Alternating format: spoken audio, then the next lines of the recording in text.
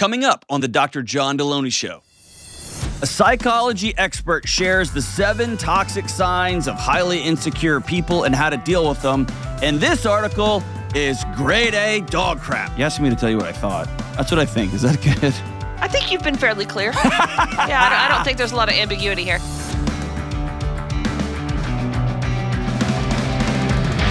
What is going on? This is John with the Dr. John Deloney Show.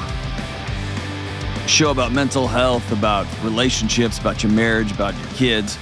Whatever's going on in your life, we're here to walk alongside you. Here's the goal of the show. I want to help you have a better marriage. I want to help you have better relationships, do better work. I want you to help get some common sense, like some new insights into your mental health, because the language around mental health in this country is insane. It's just madness. And so my goal here is to give you some no-nonsense, like so everybody can understand it, and give you some practical tools and tips on how to go make your life better. And so I'm so grateful that you've given us your most precious resource, which is your time. Thank you so much for being with us. If you want to be on this show, give me a call at 1-844-693-3291. It's 1-844-693-3291, or go to johndeloney.com/ask, ASK, and you can fill out the form there. And we got a fun show today. We got an article today. I can't wait to get to it because it gave me hemorrhoids just reading it. Like beyond preparation H hemorrhoids. Like maybe need to go see somebody, hemorrhoids. And what I would imagine is one of the most uncomfortable doctor visits a person can go to. Let's go to Donna in Lexington. Let's just move on from here. Donna, what's up? Hi. Wow. I am talking to John Deloney. No way. I'm talking to Donna. This is incredible. How's it going? Great. Excellent. What's happening? Well, my question is, how do I have a fulfilling, passionate marriage when both me and my husband have different attachment styles? Oh, no. Are you an attachment style person? Unfortunately. Oh, jeez. Attachment style people. Here's my picture in my head. There's attachment style people and Enneagram people. And they put on those medieval clothes and they fight like in the public park with wooden sticks. That's what I imagine in my head.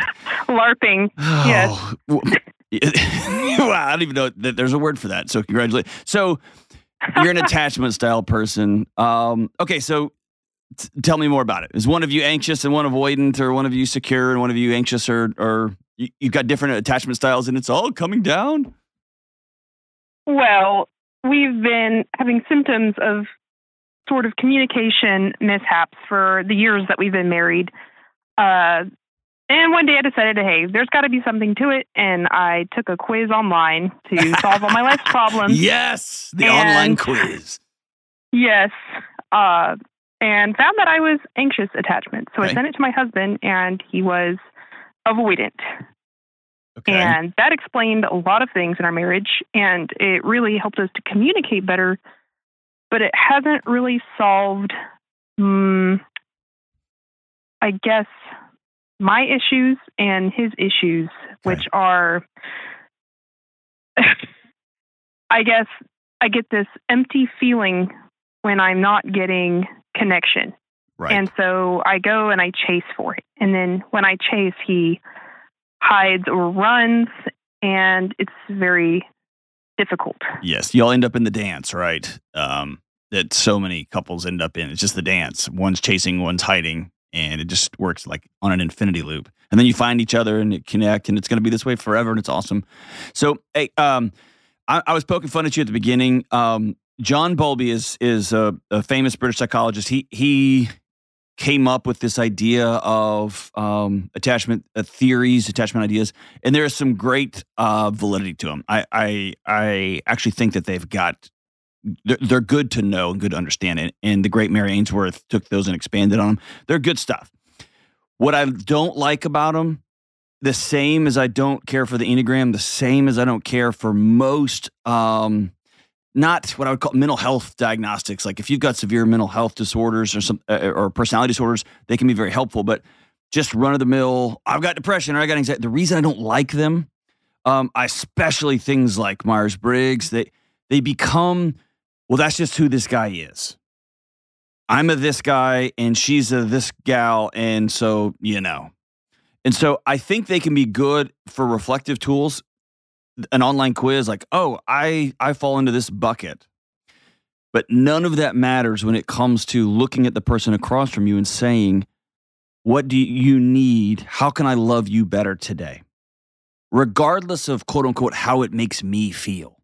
Now, of course, this can be taken to an extreme. If someone's like, I need sex 4 times every day, right? That's insane, right? Or I need you to quit your job. It can get way out of bounds. And so I'm asking everybody listening to be reasonable here. But my wife and I have very similar dance that you and your husband have. Okay, which is I am anxiously avoidant. I have a terror. I'm fearful of rejection. And when I come on, like I come in hot. I got a lot of energy, and her body says, "Get out of here, hide." And then it sets all my alarms off, which then in turn sets her alarms off, and then we have one big anxious house, right? And then we try to solve it through our various, addiction ways we cover up things, right? So what I'd love to do is actually just to placate me. Where does your anxious attachment come from? Did you have somebody leave you in childhood? Was connection weaponized as a child? Oh, definitely. Okay. Multiple stepdads. Okay. Dad not in my life. First love was pretty much my teenage first love was a serial cheater and physically abusive. Jeez.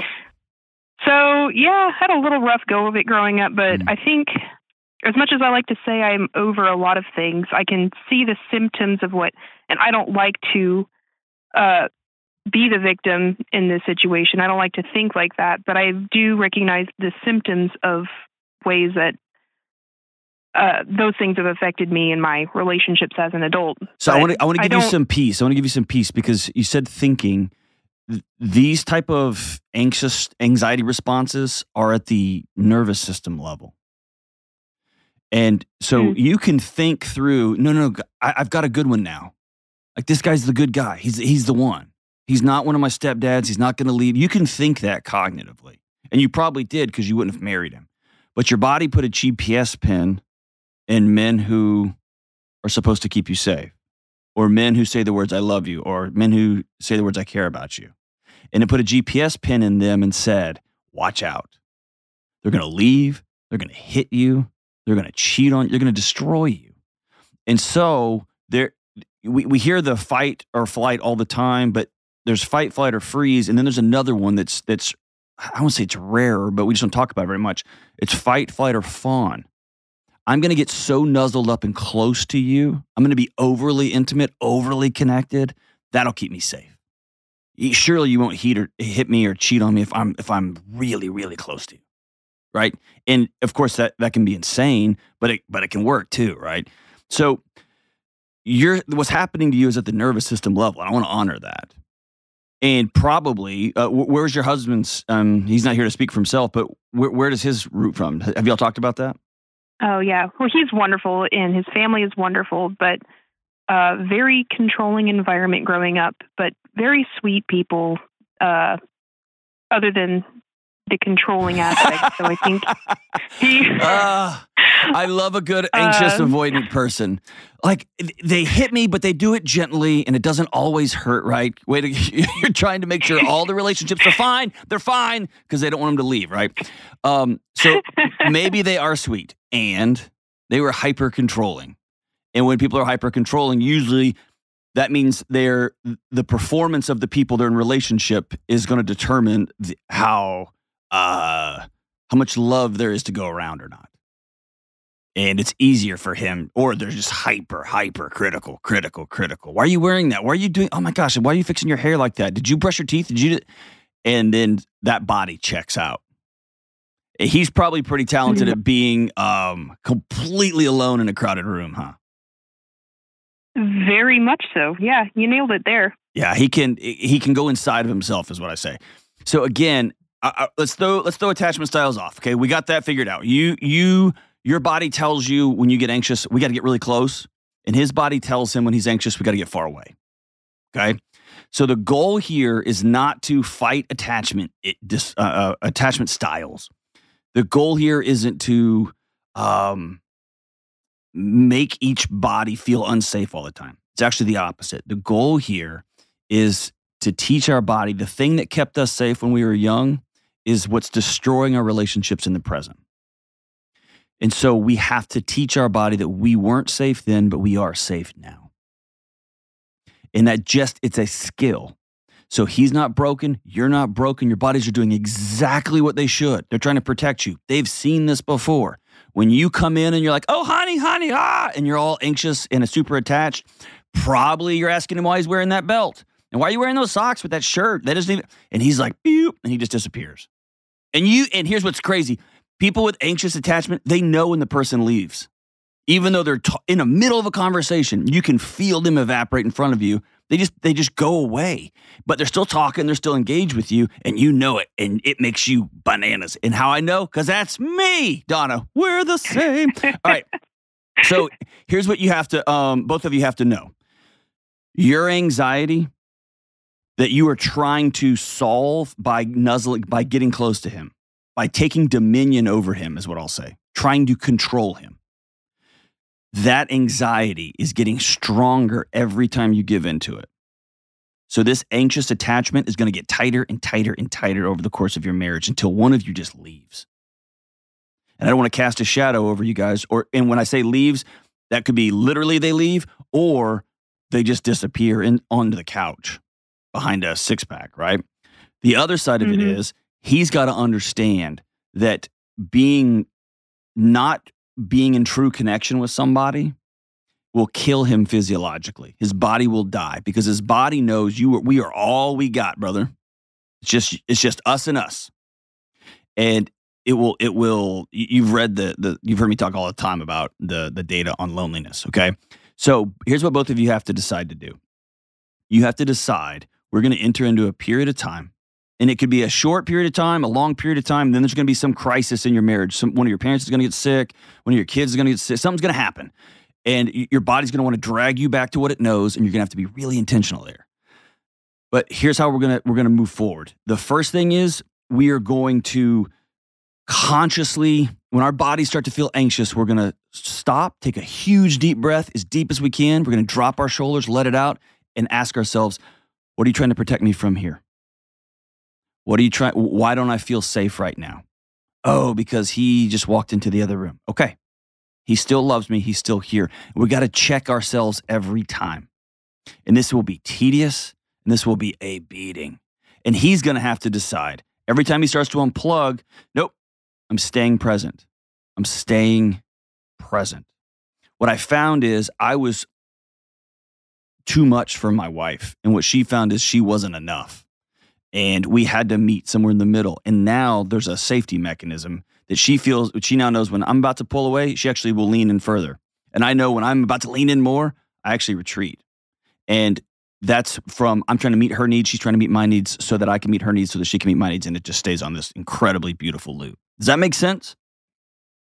It does. It does. It sounds like a long way to go to get there, but I'm really hopeful that we can do it. 100% you can. And I think let's stop the attachment language and let's start with my body tells me I'm not safe when you pull away. And you're going to know what those pull away things are. Write them down. Write them down and talk to them. Be open about them. When you do this, when you do this, when you do this. My wife has told me, when you stomp, when I come into the house, I just walk really heavy. When I walk into the house, boom, and my living room is suspended over the garage. And so it just moves through the house. It just sends her body. She's like, I got to get out of here. And when I see her like make eye contact with me and bolt, I don't know why. My body's like, she's gone forever. She's not. And so we've had to sit down and say, here's the things that make me feel unsafe. And so when I come in, not always, but often, she'll stop and come give me a hug. When I wake up in the morning, she'll stop and give me a hug. Not because that's what she wants to be doing. She's got a whole list of things she'd rather be doing, but because now I can drop my shoulders and vice versa. So all that to say is I want you guys to stop using attachment language. Start being very clear about, hey, this action you do makes me feel unsafe. Will you lean in this way? This action makes me feel unsafe. Will you lean in this way? And if there's a time when you start to feel, your body starts to feel anxious, his body starts to feel anxious, give each other permission to say, my body is telling me that. I'm beginning to feel unsafe, and make that a part of your conversation in your home. And what you're going to find at first is you're going to take it personally. Like, I feel awful that I'm making you feel. Nobody's making us feel anything. It's just our body's trying to protect us. But that's how we're going to have to talk about it. We have to bring it to the light. We have to say, I don't feel safe right now, or my body's telling me that you're walking away. Let's start that language about how can I feel more safe? And that's the path forward. You may need to get a book, like one of these little, I got to come up with a cool name for this, but a journal that you write these things down where you take care of yourself. Body's trying to keep you safe. That's it. It's just doing its job. Now it needs to learn a new way to keep you safe, which is in connection, direct connection. And neither of you are using the other one to meet your anxiety, to quell the anxiety. You're with each other, fully intertwined on the same field. Thank you so much for the call, Donna. We'll be right back. This episode is brought to you by BetterHelp. One of the most common questions I get on my show is, how do you get something off your chest, right? Like a deep secret that you've never told anyone. Or maybe it's something that happened to you. Or maybe it's something you've done that you're ashamed about or worried because you know bringing this to light is going to cause disruption across your life. All of us, every single one of us, have things both big and small that we need to get off our chest from time to time. And I say this all the time, secrets will kill you, but it's often so hard to know where to start. If you need to get something off your chest and you don't have a safe person to talk to, you may want to try therapy.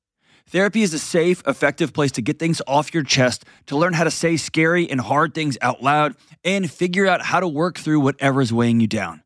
I have personally been blessed to have a great therapist who I can talk to and who helps me get those heavy things off my chest. And if you are thinking of starting therapy, give BetterHelp a try. It's entirely online, it's convenient, it's super flexible, and it's suited to fit your schedule, whatever your schedule happens to be. You just fill out a brief questionnaire, you get matched with a licensed therapist, and you can switch therapists at any time for no extra money. Listen, it's time to get those secrets off your chest. Start with BetterHelp. Visit BetterHelp.com/Delony today to get 10% off your first month. That's BetterHelp, HELP.com/Delony. All right, we are back. It's time for everybody's favorite segment, Facts Are Your Friends. Let's do it. Ah, jeez. I'm not going to comment on how terrible this music is. I'm not going to say a word about it. I'm just going to plow through, Kelly. I got this. A psychology expert shares the 7 toxic signs of highly insecure people and how to deal with them. And this article is grade A dog crap. All right, so here we go. A psychology expert. This is going to be great. That word gives me hemorrhoids now. All right, so March 1st, 2023, it came out. Says, working with difficult personalities can dampen our ability to think clearly and make sound decisions. That's how this article starts. Working with difficult personalities can dampen our ability to think clearly and make sound decisions. I reject this premise wholeheartedly. No one can control my ability to think or make sound judgments unless, number one, they break me. Like, I think it's the purpose of Hell Week with Navy SEALs. They want to, like, no sleep, constant physical exercise, constant people screaming and yelling at you. They want to push you past a point where you have any ability to think. They've taken that from you. You sign up for it, but they take it from you, and then they want to see who you are on the backside of that, right? So someone can break you, or number two, you give it to them. You give it to them. That's it. I've worked with difficult people my whole career. And when I find myself unable to think clearly or make sound decisions, it's because I've got caught up in their drama. I have handed them keys to my life. I've become like Dawson's Creek character and like, ooh, what's happening now? So it's all on me. It's on me. I reject this premise that other people can control my life that way. Now, let's keep going. Then the person tells how great they are and how smart they are and blah, blah, blah. Through my research, I've found that insecure people are often the most difficult to deal with. Agreed. Insecure people are very tough to be in relationship with. And I will also say that most of the time that insecurity comes if I'm their boss because I'm not being clear at all. Or if I work for them, I have created an anxious life, so much so that I owe so much money in student loans. I am so desperate to meet my own insecure ego needs with a job title or a salary number. I've created I have to live in this city, and if I don't live in this city, it's ridiculous, and all my dreams is. So I'm in servitude to this boss. So either I'm a boss working with these folks and I'm not clear, and so they get this insecurity, or I'm insecure because I'm working for an insecure boss, but I don't have another option. I've boxed myself into a corner. And I live in this soap opera. But I'll agree. Working with insecure people is very tough, whether you're their boss or they're your boss, right? Insecure types are extremely risk-averse and unproductive. Some can be downright nasty or display abusive behaviors. Then they should be fired. Ta-da! If somebody is abusive in the workplace or they are downright nasty, as this article says, you shouldn't have a 7-step strategy for dealing with them. They should be fired. They shouldn't work there anymore because they're destructive psychologically, emotionally. You're going to make less money with your business because you have these kind of morons running around. And the whole culture is going to go to hell. It's ridiculous. Or I'm not going to work for you. And I have left thousands and thousands and thousands of dollars on the table and walked out the door on a couple of different times throughout my career because I'm not going to work with an insecure boss who is always using me to fill in gaps in their soul. I'm not going to do it. It's not worth it over the long haul. I'm not going to give you a stroke. I'm not going to give you my heart attack. I'm not going to give those things to you. I'll give those to my kids and my wife. I'm not going to give those away.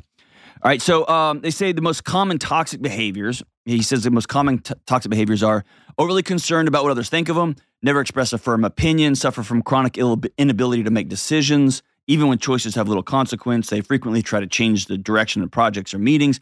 They put other people down to make themselves look more important. They constantly talk about how busy they are when they actually aren't, to show that they're in demand. They're paranoid meddlers who question your every move. Let's distill some of this down. We are so caught up in I'm talking to my own psychological community now. We're so caught up in our fancy little labels. Let's say what this is. This is somebody who's abusive, somebody who's a liar, and somebody who is displaying highly narcissistic traits. So let's don't say like it's somebody with insecure attachment. No, this is a jerk. It's a jerk. It's a person who's not telling the truth, who is using other human beings as punching bags to make themselves feel tough. And when there's power differentials in a workplace, it's even worse because that person sometimes is trapped, right? So it goes on, how to handle insecure people. As little as possible, I don't handle people. I just don't like that language. It acts like we are all Hannibal Lecter, like we're all playing our own little marionette God game where it's like, I'm handling this person, I'm handling this person. I've found out that I was getting handled. Like, hey, we're gonna have a meeting to figure out who's gonna tell John this thing. Dude, it made me insane. Just come tell me. And if I'm a person who can't hear that, I should be fired. I shouldn't work here. And if you're a person who can't tell me, you shouldn't. You should. So all I have to say is this: how to handle people. Take that out.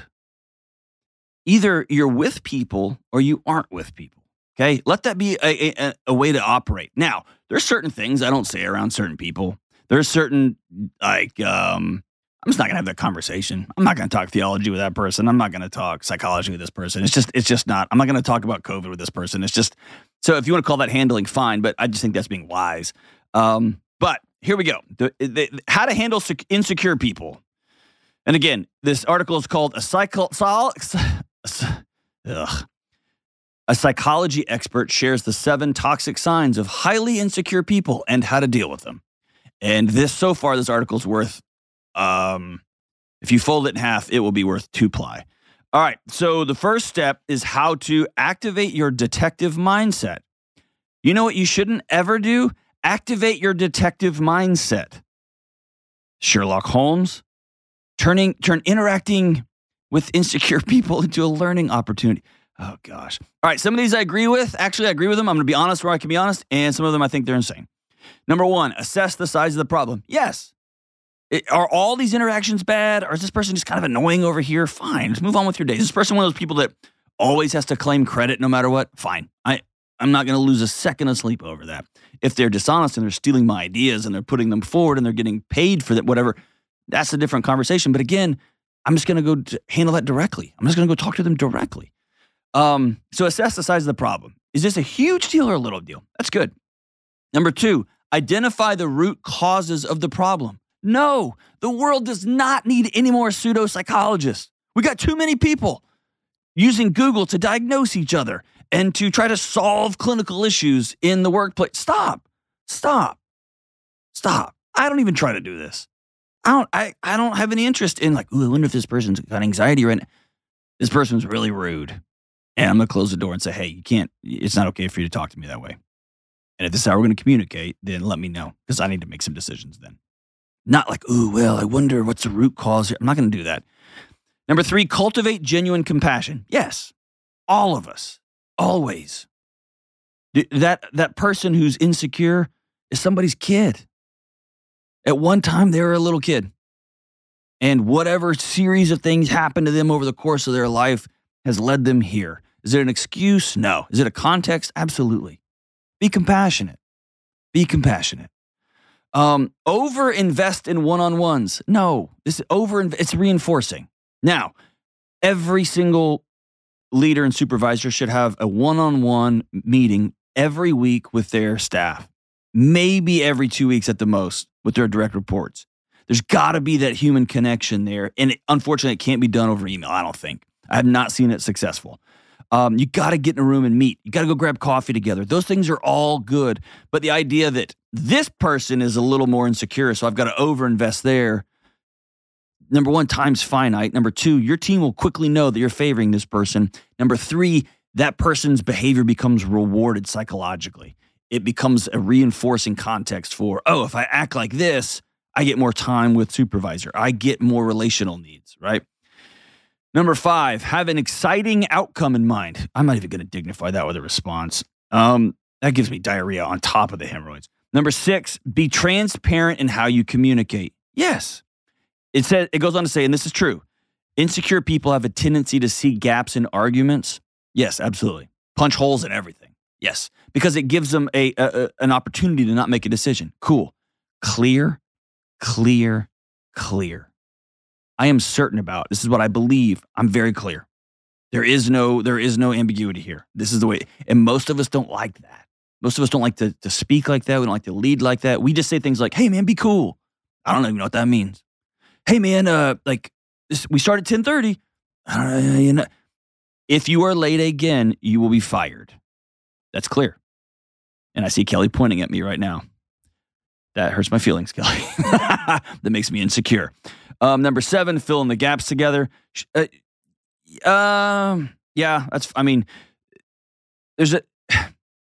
shouldn't just be for insecure people. It should be for everybody. Everybody in your organization should have a sense of ownership, from the person sweeping the floors to the person purchasing things to the person selling things to the CEO. Everybody's got ownership in this, how this thing works. And everybody plays a part in the person who's getting served on the back end of this thing. Number eight, work in increments. That's scaffolding. I can see that being positive, especially at the beginning of projects. Absolutely. Number nine, show that you are not a threat. No, because I might be. If you continue to not show insecure issues, if you're not insecure, no. But if you lie, if you bully other people, if you constantly distract a meeting and make us where we can't get our work done, you're not going to work here very long. Or I'm not going to work for you very long. I'm going to seek to create a world where I can exit this as soon as possible, because this rubs off on my family life. This rubs off on my personal life. This rubs off on my psychology and my physiology. It rubs off on everything. I'm not going to do it. I'm not going to subject myself to that just so I can have some fancy job title or I can have some dollar amount. I'm just not going to do it. I'm not. And I implore you out there listening, don't put up with this. So show that you're not a threat. No, I'm not. I might be a threat. I might ask you to not work here anymore if you work for me. Or I guess it's not threatening. I might just leave, right? This says, pay compliments and express gratitude. I admire what you do, and I'm excited to continue learning from you. No, don't do that. It just reinforces the behavior.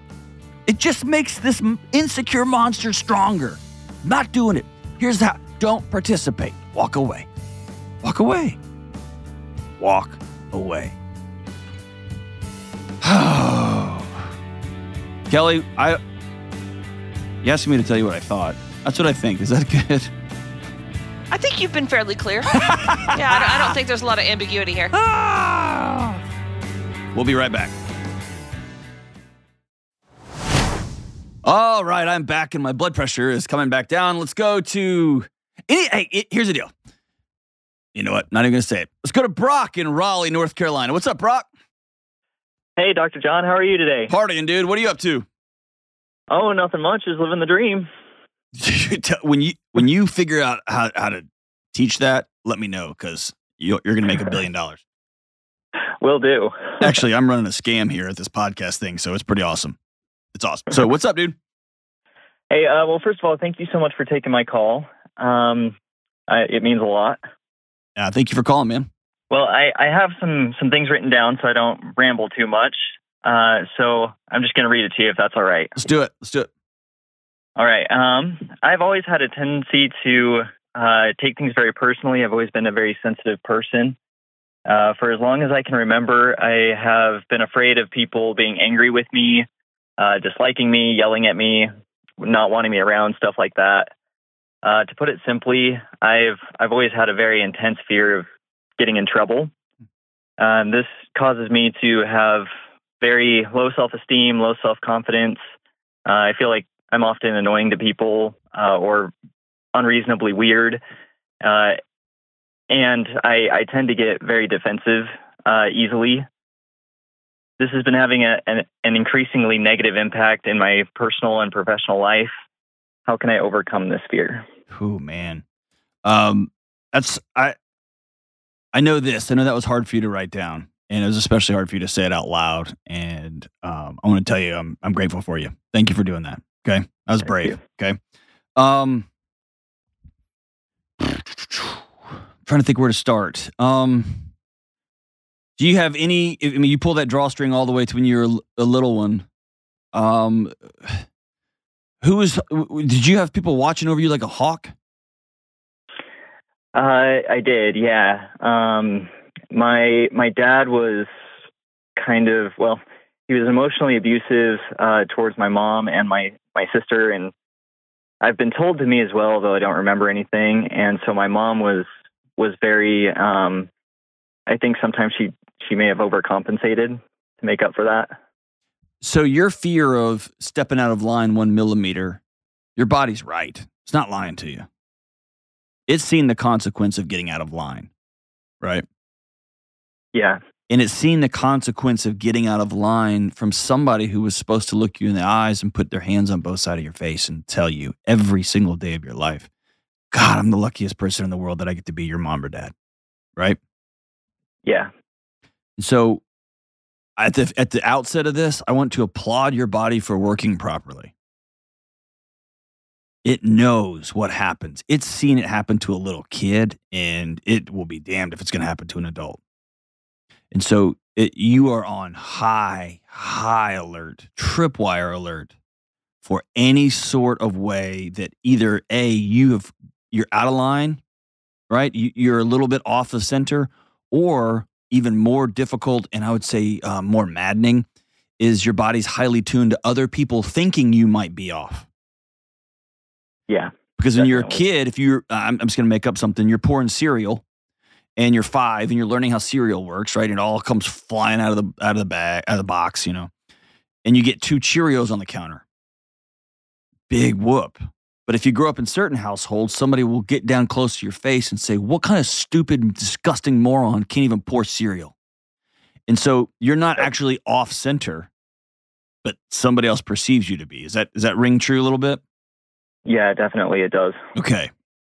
So I want you to, at the beginning here, make peace with your body. It's doing its job. You got hit before, it's not getting hit again. Okay. The second thing is if this continues much longer, it's going to drive you mad. It's going to kill you. And I don't say that metaphorically. I mean, it's going to have issues with your blood pressure. It's going to have issues with cognitive function. It's going to have issues with sleep. It's going to have issues with making relationships. Fair enough? Yeah, definitely. Okay. So you hear me say this a lot on this show. This especially applies to you. The things that kept you safe as a kid are going to destroy your adult life. And so we just got to get a handle on them, okay? And the thing we have to know about anxiety is the more we avoid something, the stronger that anxiety response becomes. Because it means it's winning. It's doing its job. It's like, ooh, when I do this, he hides. Awesome. I'm going to do this louder, right? And so you've been doing it for so long.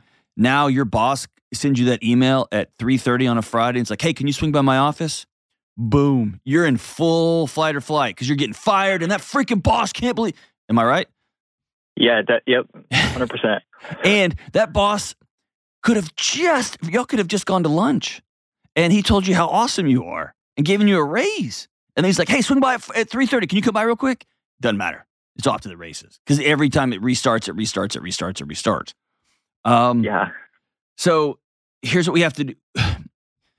Oh, man. Let's see here. I'm going to use a word that I hate using because it's going to make you feel like I'm being dismissive of you, and it's going to instantly make you think of like some fat guy with a beard sitting crisscross applesauce on a cloud. Okay? The path forward here for you is mindful. And I don't mean meditation, although that may help. What I mean about mindful is consciously catching your body when it spins up on you and asking yourself the question out loud, what am I afraid of right now? Okay. What is my body trying to keep me safe from? From him? Oh, I'm good. What is my body trying to keep from her? Yeah, she is abusive. I'm going to stop being in a relationship with her. See what I'm saying? And what we're going to try to do is create a gap between, we're going to spend the rest of our lives trying to build a gap between that stimulus, our body gearing up for war, and what we actually do about it. I'm going to take a deep breath, drop my shoulders, and I'm going to consciously slow walk to my boss's office. I'm going to consciously do it. Even though my body's like, Ron, get down there right now. I'm going to consciously slow walk till I get there. And I'm going to sit down and say, how's it going, man? I'm going to feel my body the whole time trying to get anxious on me and keep telling myself, this guy's safe, this guy's safe, this guy's safe. Now, can I ask you a hard question? Yeah. Often people who grew up in a pressure cooker create secret lives. And they become extraordinary performers. Are there things in your life that if they came to light would be highly embarrassing or get you fired or be something that you would not want to explain? Yeah, I would say so. Okay. I would sit down with a counselor and go right into those. Okay. Because the other thing your body knows is if you're carrying, I call it an anxious life, but if you're carrying secrets that if they got out, it would be over, your body has a hyper invested interest in nobody finding out about those secrets. If you owe $100,000 in student loans and you have a boss that's calling you into office on Thursday, it knows if you do get fired, it's all she wrote. It's over. You're not going to eat. You're going to lose your house. You're going to lose your car. The government's going to garnish your wages and your Social Security. And when you get old, like all these things are going to happen, right?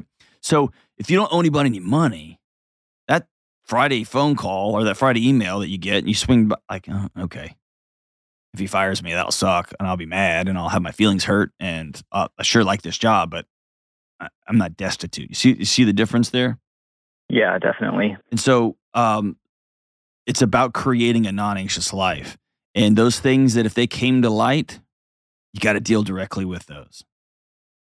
Because I'm going to say they were initially they were an outgrowth of that childhood, but now they're choices that you're making. Is that fair? Yeah. How hard are they going to be to deal with? I think some of them are going to be easier than others. Give me an example. Oh boy. Let me think. No, you just had two pop right into your head, and then you tried to slough them off. Pick one of those. Well, I work from home 2 days a week, and I would say that it can be kind of hard to focus when I'm at home working. So you log in and you don't do anything? I get what I need to done, but I don't do much past that. Okay. Are you one of those quiet quitters? Well, I'm not sure. Don't. Okay, so what else? That's a light one. There's more. I would say that, okay, well, there is a big one. I don't know how comfortable I'd be sharing it. Okay, that's fine. I had I just turned a manuscript in for a new book, and I had a chapter in it called The Biology of Secrets. I ended up pulling out. I ended up cutting that chapter. But I need you to know, what you're carrying now will destroy you. Okay? Yeah. So I want you to call somebody today that you can sit down, whether that's a friend, whether that's a mentor, or whether that's a professional counselor, that you can sit down and say, hey, I'm in over my head. Will you commit to that? Yeah, definitely. Think of your body's response in these moments as just alarm systems trying to keep you safe. I want you to keep a notes app open on your phone, or get yourself a journal, something that you carry with you, something small, something big. I don't care what it is. But I want you to begin to write these thoughts down. When you get that email at 3:00 and it's like, oh crap, what did I do? I want you to write that down. Or the first thought is, you think they found out? Write that down and then say, what did they find out? What did they find out? And if there's a couple of things that would get you sent to jail or get you fired, you need to deal with that directly. Quit it, knock it off. Or at least have the integrity to quit, to resign and go do something else. Yeah. Because I'll just leave that there. But I want you to begin to challenge these things. And what you're going to find is most of them are not true. Your feelings are strong and loud and powerful signals, but they're not always true. In fact, they can be rarely true. And so I want you to acknowledge them and feel them, write them down, look at it, demand evidence from these things you're writing down, and then move on. Consciously walk into the middle of that anxiety. So let's think of an easy one. Let's say you used to have a pornography addiction. Something that's common. You used to have a pornography addiction, and you don't. You don't anymore. Not even a thing. Like, don't look at it at all. And you're married now. And your wife says, hey, I need to use your computer real quick. And instantly your heart starts beating really fast. Because you spent 10 years hiding your computer. Or you spent 10 years always clearing your search history and then going in and clearing the cache, all that stuff, right? I'm going to do this, I'm going to do this, I'm going to do this. And then so you're going to write it down. What is my body scared of? Oh, that's not me anymore. Or, hey, did you get the cereal out this morning? Your wife asks you, and your body sets off into fight or flight. Because when you were a kid, that question could get you a smack across the side of your head. And now you're older, and you're going to write it down. This question sent me into fight or flight. Did I get the cereal out? The answer is yes. And it's our house. It's my house. I did. I got the cereal out. And she'll probably go, put it away, ding dong. Or, okay, see if there's enough for me to have something simple, right? So let's begin to write these things down. All we're doing is we're teaching our body. We used to not be safe. Now we are. And like all things, especially with anxiety, it's easy to always be pointing your finger out there, out there, out there. Sometimes we're doing things that our body's trying to protect the world from. Don't keep secrets. Don't keep secrets. They'll kill you. We'll be right back. Hey, what's up? Deloney here. Listen, you and me and everybody else on the planet has felt anxious or burned out or chronically stressed at some point. In my new book, Building a Non-Anxious Life, you'll learn the 6 daily choices that you can make to get rid of your anxious feelings and be able to better respond to whatever life throws at you so you can build a more peaceful, non-anxious life. Get your copy today at johndeloney.com. All right, we are back. Hey, last night, Ben and I and some guys went to the Under Oath show, like some early 2000s screamo music back. It was rad. Yeah, it was dope. But what I didn't know until Ben was getting tossed around the pit and he ripped his shirt off, he has a huge Britney Spears tattoo on his chest, which is amazing, dude. Congratulations. Thank you. I didn't know you were so tatted up, especially with Britney Spears. And so today's song of the day in honor of Ben's tattoo. I mean, it had the hearts and everything. It was well done. Whoever did it was excellent. Surprising, but excellent. Song's called Toxic, and it goes like this. Baby, can't you see I'm calling? A guy like you should wear a warning. It's dangerous. I'm falling. There's no escape. I can't wait. Who wrote this song? Good God. I need a hit, baby. Give me it. Give me it. Awesome. You're dangerous. I'm loving it. Too high, can't come down, losing my head, spinning round and round. Do you feel me now? No, because I don't know what you're saying. With a taste of your lips, I'm on a ride. You're toxic. I'm slipping under. All right. Ben, you're toxic. Is that I don't know. Hey, I love you guys. Stay in school. Don't do drugs. Bye.